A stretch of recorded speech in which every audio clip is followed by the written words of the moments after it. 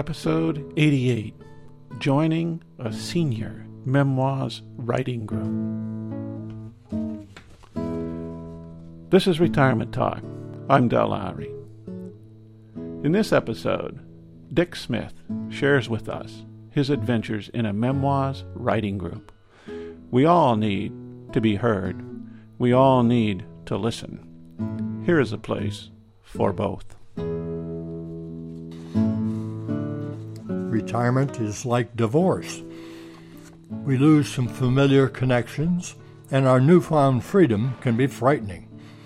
A good way to cope with such change condition is to listen carefully and respond to others.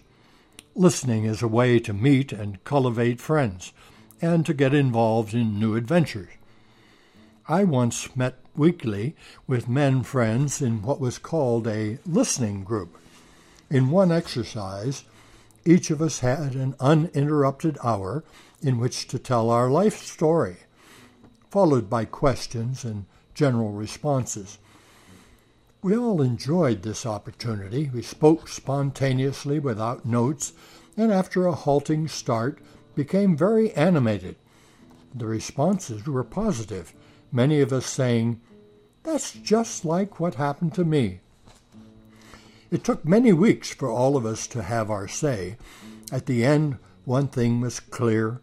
Our school years and the early adult life held indelible memories, while our later years passed by in a blur.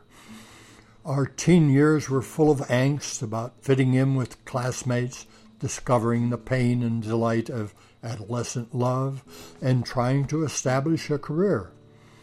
Those who entered the military seem to repeat that process of self-discovery in that new setting.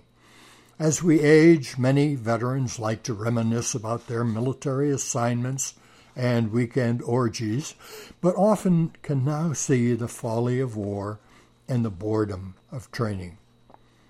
At the end of the hour approached, and the speaker had not yet told of anything beyond age 25, a burst of energy produced the information about getting married, having children, and making a living at a career. It seemed like the really exciting things had happened early in life. Another explanation may be that our early experiments resulted in many mistakes that we have learned to laugh at. Once launched on a career path, we cover up our follies.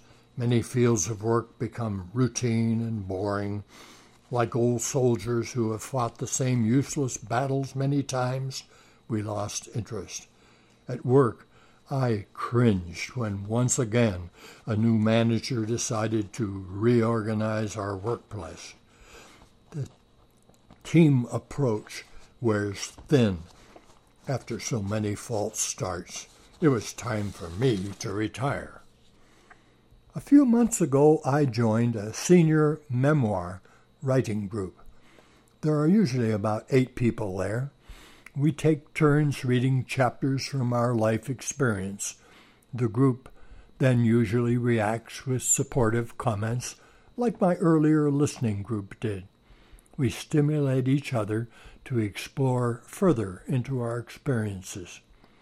I have written of sitting around a hot stove as my dad read Swiss Family Robinson to the family, and about a portrait of my grandfather and his children, about my first science class, my first love, first teaching experience, and first child. Most of us have a stock of stories about our early lives. A memoir writing group is a process for discovering and preserving those memories, for us and for our descendants.